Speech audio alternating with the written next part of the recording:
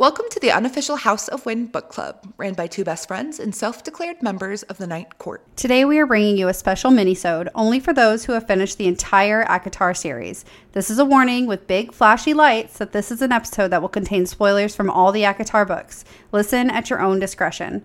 And settle in, darling listeners. We've been eager to discuss this with you all season. Get ready for Surial's tea time. I know you can hear me from the dark. I know you're listening from afar. I thought that no one could fix me. Can't get hold of my feelings. With you in my head, with you in my heart. I'm not afraid of the dark. I'm not afraid of the dark. Guys, we were not kidding. I have been noting things in these chapters like a mad woman that I couldn't discuss with you guys because we purposely tried to keep this entire first season spoiler free. And just in case you accidentally kept listening when you weren't supposed to, we are going to keep the rest of the books in chronological order and not give any spoilers unless we have these little minisodes that we're going to sprinkle in, because it's not fair to the people who haven't read the books and are reading with us like the book club, or like the book club that we are. So guys, I'm so excited. I've got them written down in my book. Libby has not seen them, so I'm so excited to get started. Libby, you ready for the first one? I just want to say the amount of little tabs and highlighting in your book, it frightens me, Abby. Here's a good look. That is literally just half of the book that we've covered, and your book is full. I should probably share it now on the podcast, maybe make a little video of my favorite parts so far. Because, guys, I have to tell you, this is the end of season 1 today. It is. So maybe as my little present to all of our lovely, darling listeners, I will go ahead and share the book that this podcast has been built upon. So we have to start with the elephant in the room. Tamlin saying that the treaty brought him right to Feyre's doorstep. Tamlin has been a dirty, lying mother effer. His pants better be on fire, my friend, because he's lied about so much, but this one pissed me off the most. This aspect of the treaty does not exist. There's nothing with that. He's so full of it. You know what? The first time I read this book, I was like, oh, that makes sense. It's a very specific treaty, and I guess the magic really did bring him right to the doorstep. And he said this to Lucien, who did not bat an eye. Right. Who did not go, oh, that's weird because a treaty doesn't exist. Nothing. Just let Feyre sit there and believe it. I think that's what got me to follow along with it for so long, is that not just Lucien, Alice, everybody played along with everything he said. And maybe it's a High Lord thing that they just have to follow along with what he said, but that just seems dirty. Everybody just went along with the story. It was very irritating that they all just lied to her over and over. Reading it back is, I think, the most infuriating thing because, again, we just believed them and we had no reason to not believe them. Yeah. Especially because he was telling this to both Feyre and Lucien and explaining it, it brought her right to her doorstep. And she's so overwhelmed in general because this woman just got stolen. Let's talk about that. Literally date rape drugged. The magical version of date rape drugged. Yes. Through a land she's never been to and only feared her whole life. And now he's making up these lies that she just believes. We know how heartbroken and mad she is when she finds out that this part of the treaty does not exist. But the fact that he just so blatantly sprinkled it in. I was enraged when we read it, and I definitely discussed it in our episode coverage of it. But to know that when he date rape drugged her, that he went in and de-armed her disgusted me. You went through her body to grab her weapons. I get it. She wasn't a threat to you though. But she's a human. Her weapons wouldn't have done anything. Yeah. Gross, Tamlin. But reading that back and knowing that he knew she killed Andress with hate in her heart. And he knew that he sent Andress out there to die. He knew that she was not of any harm to him. She could not actually kill a Fae. Yes. I am angry. I'm obviously very passionate about this podcast because we have one. And the fact that he laughs when he says it. And then Lucien goes, you're joking? That scrawny thing brought down Andress with a single ash arrow. Bitch, you knew. That's what he went there to do. You knew that was the end task. The end goal was that he was sacrificing himself. And we find out Andros wasn't the first. He sent so many people to die over and over and over.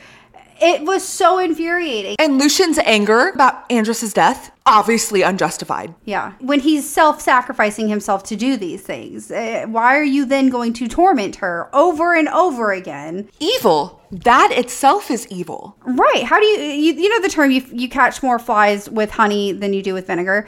Why would you think that treating her that way would make her then accept and fall in love with one of your own? And I know that they can't tell her what to do. Right. But like, you could not be a dick. Maybe. Don't be an asshole. Okay, so that's number 1. Are you ready for that? We have 14 of these to get through. Are you ready for number 2? Good Lord. Well, technically 15. You're welcome, listeners. Okay, so I just want to preface this with my notes here. They say sneaky little bitch. So let me read this. Sneaky little bitch. I like it. Feyre, she just met the Surial, and she was remembering that the Surial said, "Stay with the High Lord, human," the Surial said. "That's all you can do. You will be safe. Do not interfere. Do not go looking for answers after today, or you will be devoured by the shadow over Perinthian. He will shield you from it. So stay close to him and all will be righted." Wrong, High Lord. Oh my gosh. Oh. I have chills. Wrong, High Lord, Surial.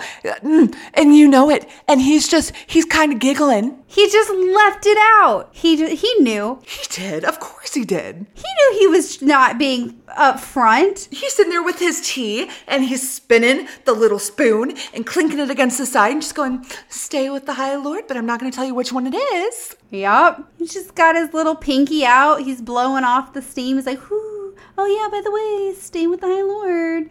I bet it was out of spite. I bet it was because she ensnared him instead of just being like, "Yo, I got a cool new cloak for you, my guy." He was like, "You didn't have to do that. You didn't have to tie me up and restrain me." So I bet that's why. But I'm gonna not tell you everything because you made me mad. And then I love how she goes, "Where did the blight come from?" And I'm thinking in my head, he can't tell you. He physically by magic cannot tell you. Like, it'd be great if he could, but he can't. But he can be a dick and he can tell you everything else. But it contradicts him as a being having to be 100% honest. So I don't know how he would have gotten himself out of that if the Naga wouldn't have shown up in that instance. So, well, that's not the issue. He just says other information. He just doesn't answer the question. He dances right across it. You're right. He talks about Highburn being in a land all to himself across the sea, yada, yada, yada. It just made me so mad because I was like, he literally can't tell you, but he's gonna sprinkle and stay with the High Lord. And then we find out later, wrong High Lord, when the Surial's like, "Well, I did say a High Lord. I didn't tell you it was supposed to be." But Cauldron blessed that it was the wrong High Lord, because as it went on, I was like, really? I mean, thank God, because ew. Has it not physically hurt you to have to read back and see all the, quote, sweet things we thought about Tamlin? And even the parts where I'm like, my heart is hurting because he's being very sweet. But me now is being like, but he's also a jerk. Like, I know he's a jerk. He's icky and gross, and he's doing bad things, and he's manipulative. And I feel just as tricked as Feyre was from the first time I read it. The first time I read it, I was swooning. I totally was just like, oh my gosh. I was in love with him. Yes. I remember being on TikTok and being like, why are they saying that, calling him tampon? I was like, I love this guy. Yes. I literally texted you and I was like, why is there such a fandom for Rhysand? And you're like, oh, I don't know. Because you'd already read it. Yeah, I did. I was like, Oh. Olivia, I can't wait for you to finish the book so I can talk about it. I don't know. And I did. I blew through them and you were like, oh, thank God. Like when I finally caught up. Oh, yeah, because we talked about it so much we made podcasts. It was like all I could think about. It was at the forefront of my mind. I was rereading this again or listening to it and I said, buddy, I'm falling for Tamlin again, damn it. Yeah, I felt just as foolish as Feyre. I felt tricked just like Feyre had been. I felt like I looked back and was like, all the red flags were there and I just skated right past them just like she did, which makes reading it back harder. Okay, you said I'm at the part where Feyre has to go back home, like right on chapter 28. I said, it's so good. And she said, I've already known enough TikTok. You said this. I've already seen enough TikToks before reading this to know everyone loves Rhys, but so far he seems evil to me and I'm just so confused because she loves Tamlin so much. I said, haha, you're right on track. Right with what the book wants you to think. You said, it makes me so sad to think they won't last, I guess. I guess I'm changing my feeling, or I'm guessing my feelings will change though. I have to give it to SJM. She has you right where she wants you almost every step of the way. Anytime you're feeling something, yes, that's what you should be feeling. And you might regret it later, but that was what you were supposed to feel. Here, you said this. So remember how I loved Tampon? That's his name now. No, hard no. Reese, 100%. I'm starting to get it. Tampon has changed. Your reactions are my favorite. I was in book 2 at that point. I don't even know if that was when she had her breakdown and was rescued. Oh, I can tell you exactly when it was because you told me. Okay, yeah. So Moore just rescued Feyre, and I'm literally crying for her. Just how broken, alone, and empty, and ugh. I did. I actually did. It was the middle of the night, I think, when I read that part, and I did cry. Like, I was hurting for her to know that is how she felt. Well, you were also crying from your ear infection, so. Oh, yeah.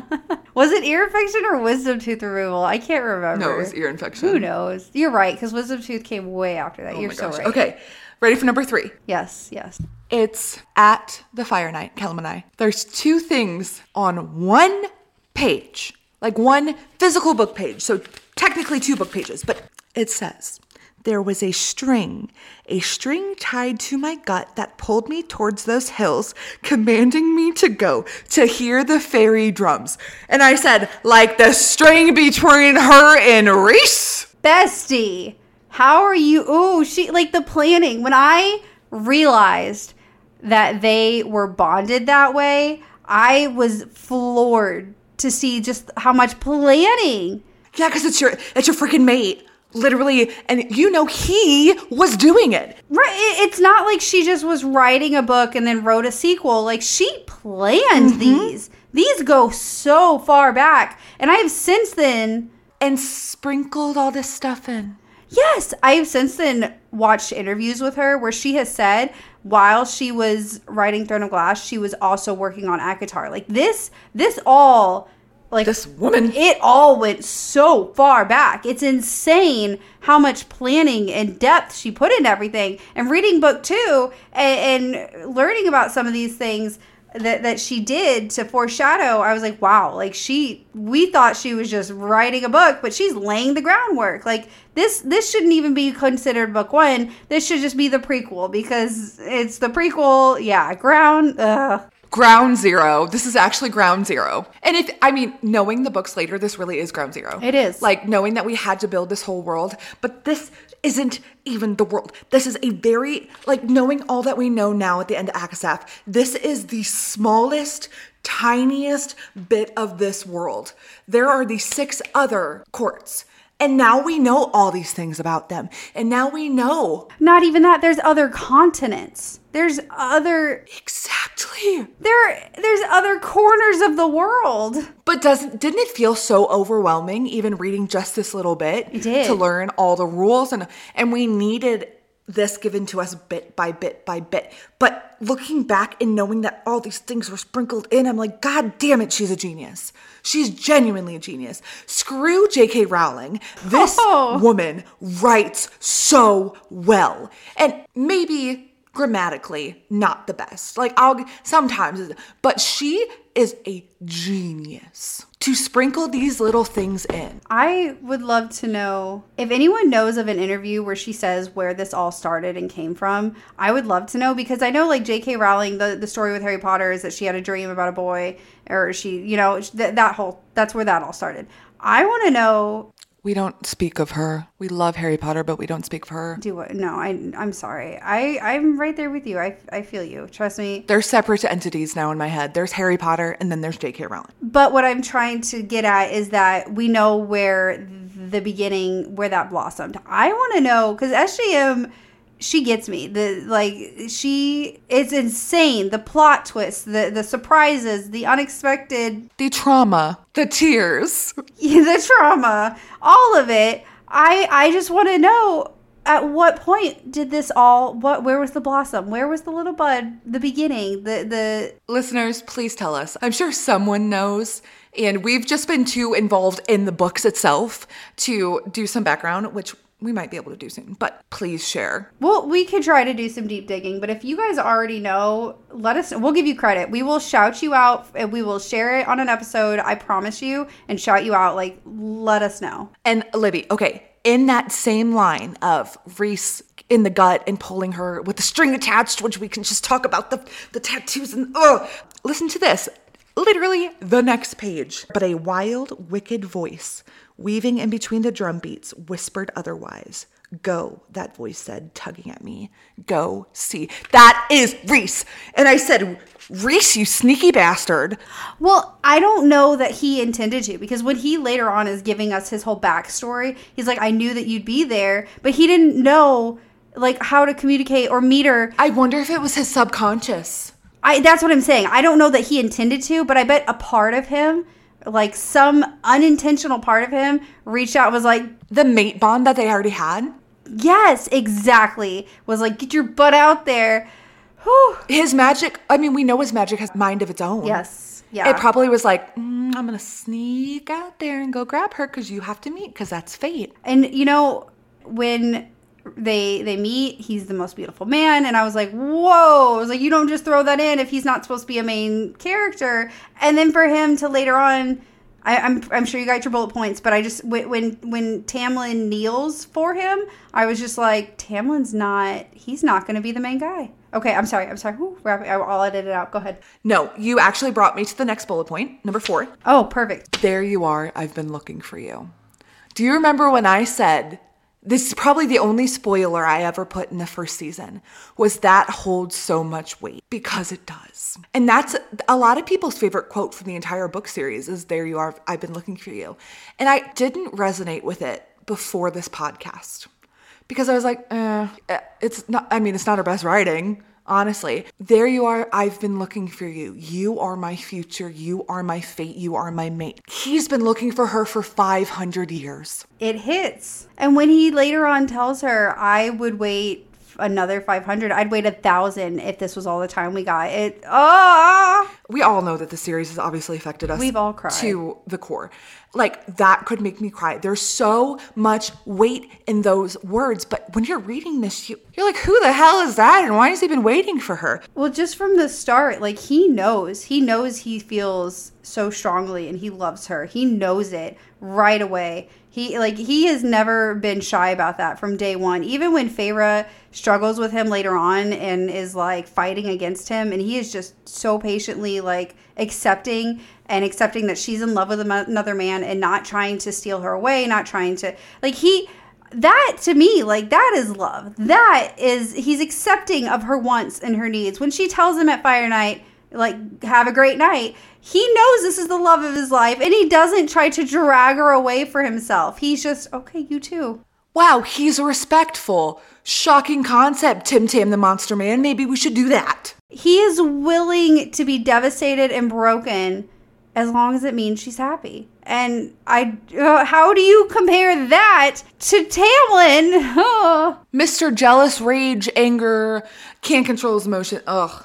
Okay, you ready for the next one? I think we're at 5. Let me double check. 1, 2, 3, 4, 5, 6. My apologies. Tamlin says, you were there when they wrecked your father's leg. And Feyre says, someone had to beg them to stop. Tamlin threw an all-too-knowing glance in my direction and turned to the rest of the painting. Tam's been through some shit. Now, I thought he begged for his father and his mother's life, and that's wrong. I know that now. But Tam's been through a lot of shit. And now looking back, I'm like, I can see why he has that knowing glance. He knows what happened to Moore. He knows what's happened to Lucian and his family. Like, there's just a lot. I get that now. I never got that before reading this, because you're like, why does he have a knowing glance? Like, he also knows what it's like at this point to beg for his land to be safe, you know? So that was cool to witness, to look back on. Okay, 7 is the one we talked about last episode, Libby. This is from Tamlin, says, he laughed, though not entirely with amusement. When I remained silent, he sighed. No, I don't want you to live somewhere else. I want you here, where I can look after you, where I can come home and know you're here, painting and safe. We keep coming back to this. We have come back to this reference so many times. It is so... That's a turning point to me. And it's something that when you read it the first time, you never pick up on that. But it's so foreshadowing. You think it's cute. We think that we're wondering when we get to book 2, when did Tamlin change? He never did. He always wanted her locked in a cage. He wanted her locked in a cage in book 2. She realized that's not who she was. She becomes her own person again. She finds her strength. She becomes Feyre again. And she's like, this is not me. This is when she's losing herself. This is when he says that. Right. She just looked at him numbly. She didn't fight back. She didn't say, I even said the foreshadowing here is insane, bestie. Like, it is. This, looking back, is one of those pivotal moments in the book. And I'm like, oh, he was never the person that Feyre made him to be. He was never this knight in shining armor that saved her. He has always wanted her boxed in a cage, safe and sound at his mercy. He has. But he's also not been upfront about him as a person to her. So many steps along the way, he's presented himself as this strong, amazing, sophisticated person, and he's really not. He's an enraged beast of a man, and he has no patience, no kindness. He wants what he wants, and nothing else will do. It's his word, and that's it. He gets the final say, so nobody else. And Feyre, I think, thinks that she's found her first love, and she's found someone who gives her the ease and safety that she struggled to provide for her family, and she just goes along with it. And when she finally starts to realize that's not who she is, and she's got to figure out who she is, and Tamlin's not on board to just wait around while she does that, that's when she realizes, oh, those red flags...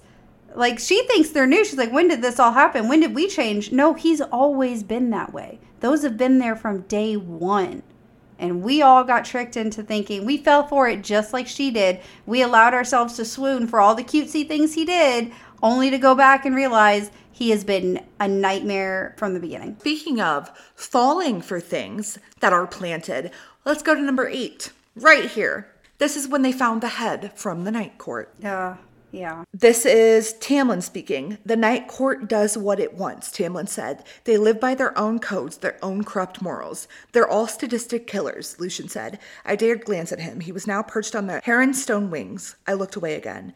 They delight in torture of every kind and would find this stunt to be amusing. And I literally said, that's what they want you to think. Yes. I'm thinking in my head, good job. Good job. Because that's exactly what they want you to think.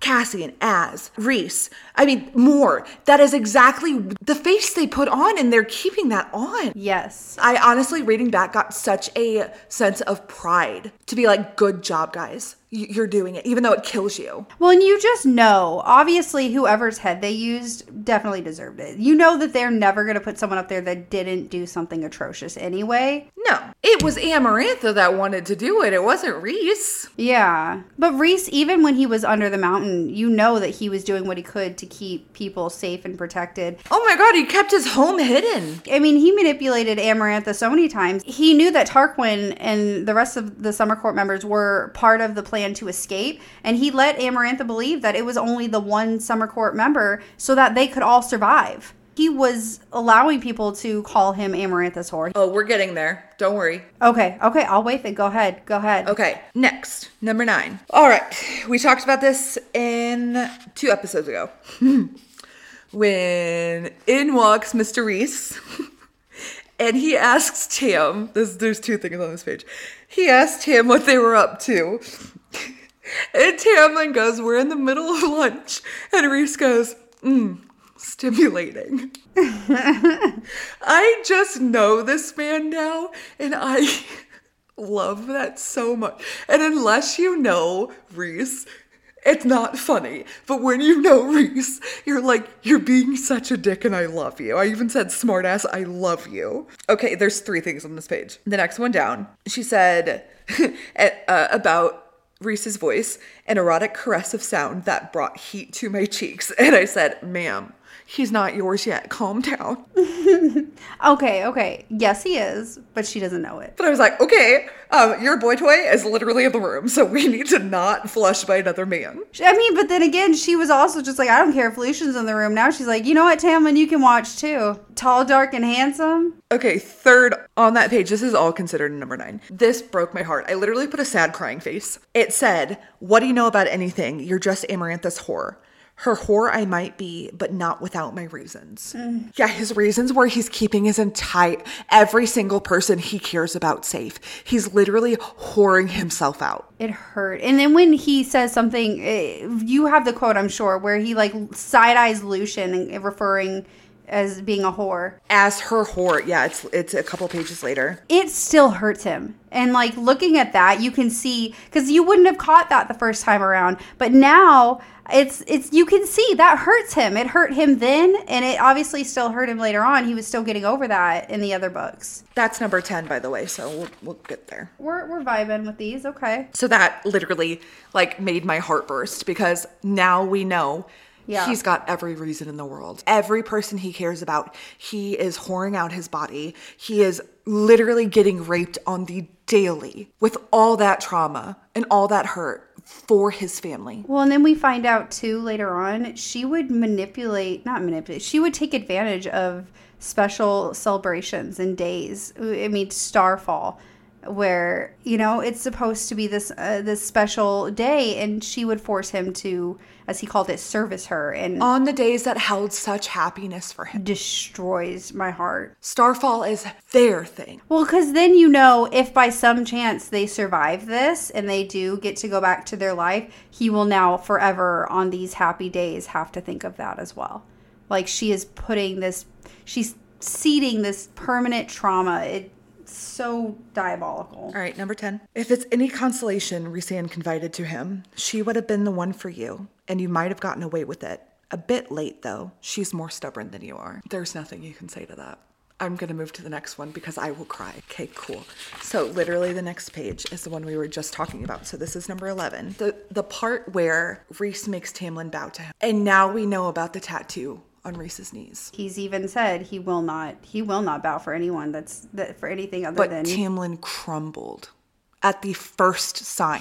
And that's not the only time that Tamlin does that shit. He falls apart as soon as Feyre is like, no, I don't want to be with you. Thanks, but no. He throws a tantrum and ruins the house. Are you fucking kidding me? Well, and then he runs to Hybern. If my husband did that, I'd be like, shut up. He betrays everything and runs to Hybern. He sells them out to Hybern. Because he, quote, loves her. No, he loves himself. Yeah.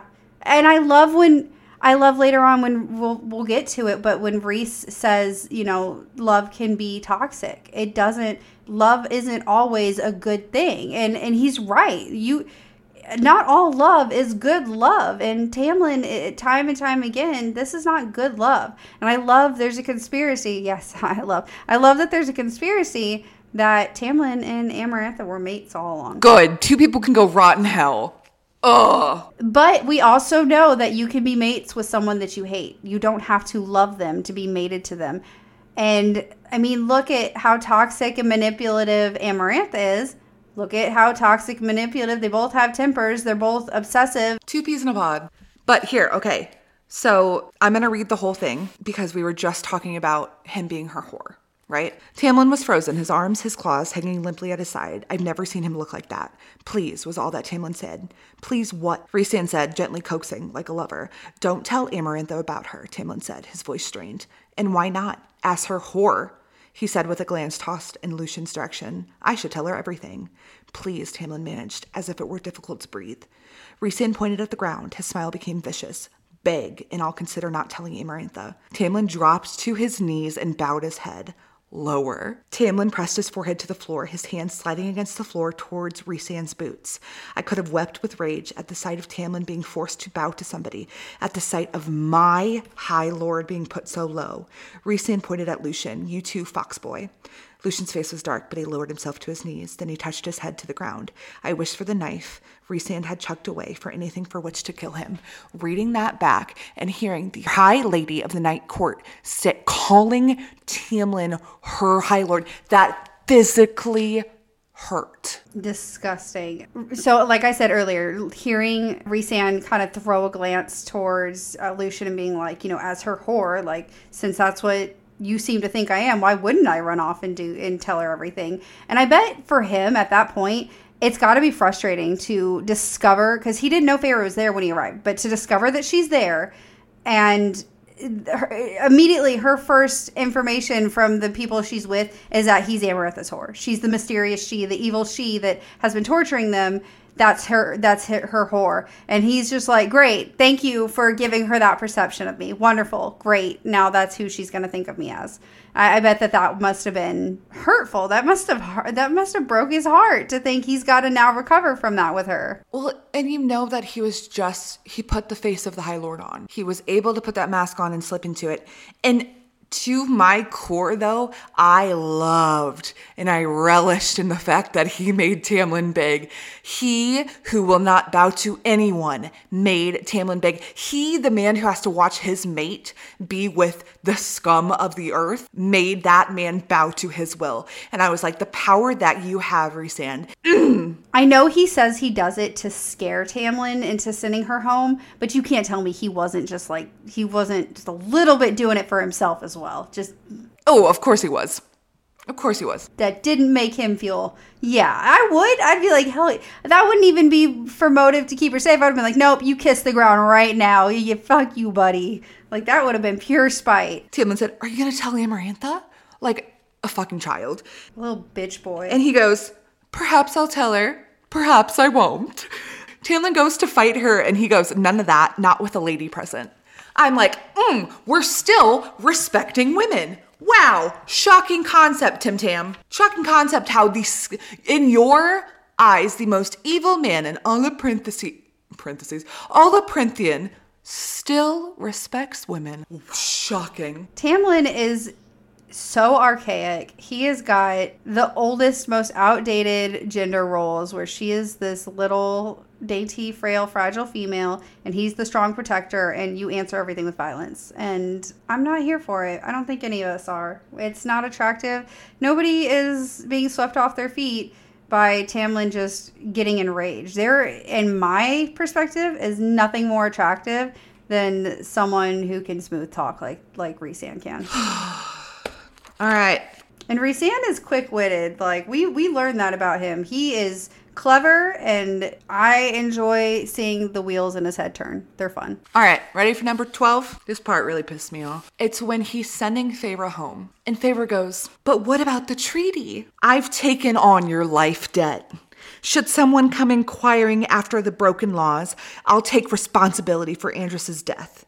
She goes, but once you said there was no other loophole, the Surial said there was, and if they have a problem with it, they can tell me. You asshat.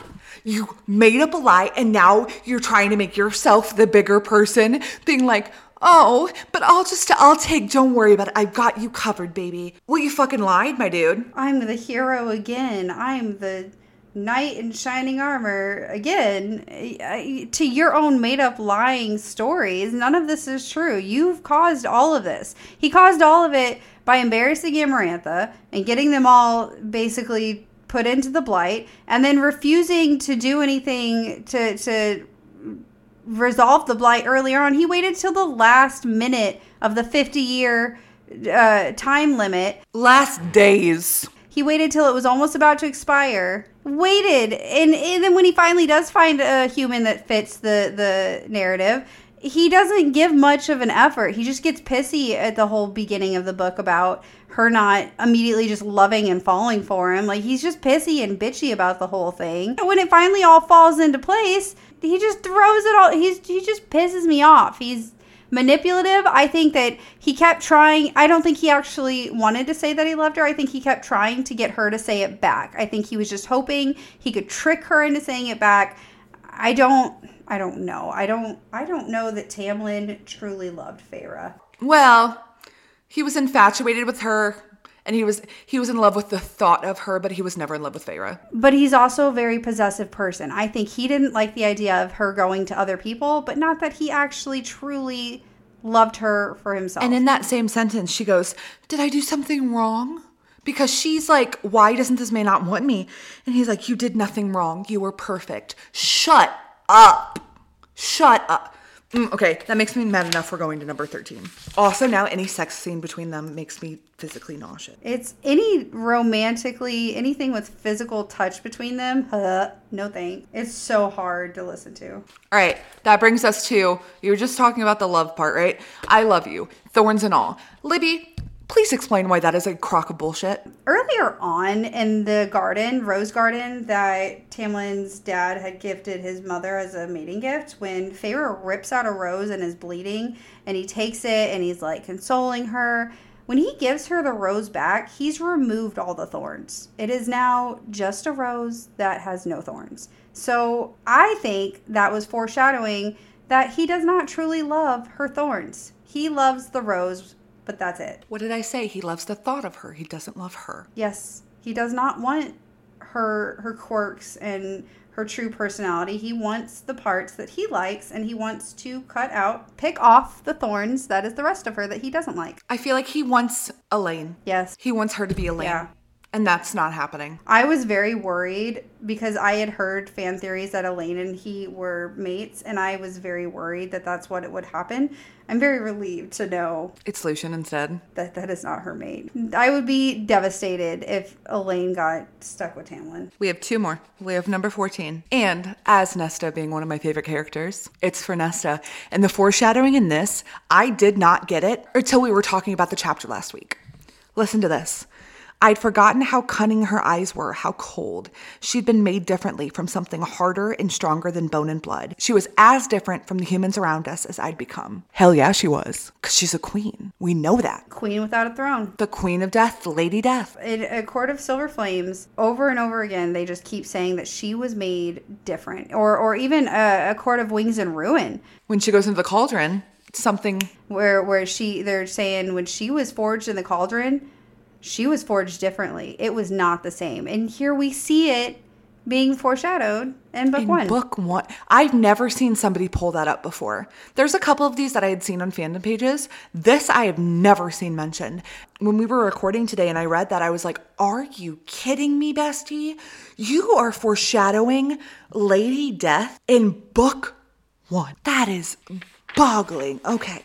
Next one and final one. I don't think I ever have the mental capacity to keep up with the planning that Bestie puts into her books. I could never. Not even an ounce. Yeah, she's on a whole nother level. Not even an ounce. Okay, 15 and final. Which I feel like we've been very emotional this episode because we are very passionate people. Okay, number 15. At the very end of chapter 28, after she's returned home and she sees her family safe and she knows she should be happy, but she's not. She says this, I had to stay. It was wise to stay here, but I couldn't fight a sensation like a darkening shadow within me that I'd made a very, very big mistake in leaving, no matter what Tamlin's orders. Stay with the High Lord, the Surial had said. It's only command. 'Cause it was. Surprise. It was the wrong High Lord. The darkening shadow. No, not even that. It was the wrong choice to leave. Well, yeah, to leave the wrong High Lord. She left the wrong guy. She didn't stay with the right guy. She left and went home. She was supposed to stay with Rhys-Anne, and she's thinking, yes. I was like, again, bestie, you gotta mind bend us here. It was literally a darkening shadow. Again, I'm wondering. I was just gonna say. Did Mr. Reese's Pieces go, we really need to get her back in here because I can't stay here anymore and we're all going to be screwed for the rest of our lives. She's going to find Valaris. I would say it would be the bond pulling her back again, because even when Rhys is retelling that, he's like, when you showed up back at Prythian after we had finally gotten you home, it was the most like terrifying thing to see you there, to see you brought in by the Adder when I finally knew you were going to be safe. So I think that it was the bond being like, no, you were supposed to be here. You try again. No. come on back. And the fact that it's a darkening shadow feeling in her, I was like, really? Oh, that's Reese. That's Reese. There's no question. Really?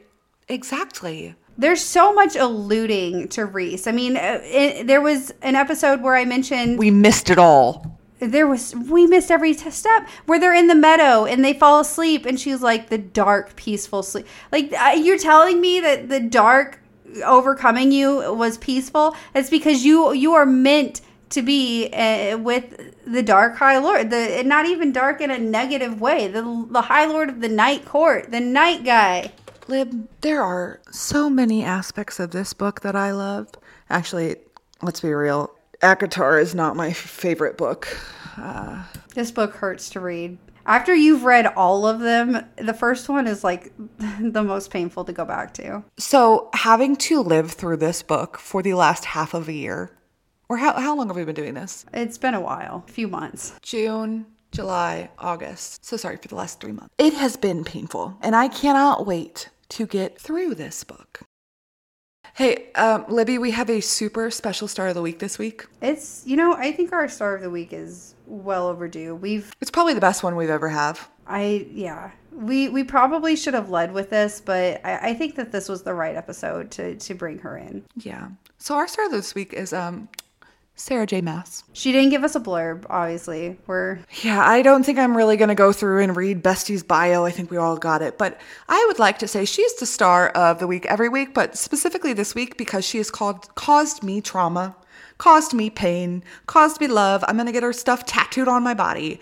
So SJM, Bestie, thank you for ruining our lives. Thank you for helping us break down and rebuild ourselves and figure out just who we are, and giving us the words that we needed to hold on to find strength. Also, how does one author over and over and over again create so many quotes for us to live by? I was about to say, she has made stories that will never leave us, that are there on our hardest days, and we're very thankful for that. But that being said, we do have to let you know, dear listeners, we are taking a 2-week break because we have reached the end of season 1. So we made it a little over halfway. This was our stopping point. We were going to hit once she gets home and then kind of cut it. We're going to take a 2-week break, come back with season 2 to finish the rest of ACOTAR, the first book. That'll bring us till the end of the year. So we'll have 2 weeks off to enjoy our birthdays. Yes, Abby and I have birthdays like right next to each other. Yeah. 4 days apart, literally 4 days apart. So we're going to enjoy our birthdays. My family's coming to visit. It's going to be a good time. And we just need a little break from the mind-bending annoyance / love / too many emotions from this podcast, Libby, right? Yes. And we have to mentally prepare you have to mentally prepare for your family. That's a whole other mental preparation. None of them will listen to this. And it's my mom and my dad. And I love them very much. But having people here is stressful, so I got to clean the whole house. We got to do a whole bunch. So we should be back, though, by the 3rd week of October, right, Abby? Nope, the 3rd week of September. We're not taking a month off. Oh, I'm so sorry. 3rd week of September. But Libby, what do we still want from them? We want to hear from them. Always. Even on our break, guys. We always want to hear from you guys. We're still waiting. Send us an email. Email us at acourtofthornsandpodcast@gmail.com. Slide into our DMs. You don't know how much it means to us to get a message from you guys. Anything. It's so much fun. We love it. To the people who listen and the dreams that are answered. We will see you next season. And remember, don't let the hard days win. I know you can hear me from the dark. I know you're listening from afar. I thought that no one could fix me. Can't get hold of my feelings. With you in my head, with you in my heart. I'm not afraid of the dark. Okay, we did a whole season, Libby. I'm so proud of us. I'm stopping now.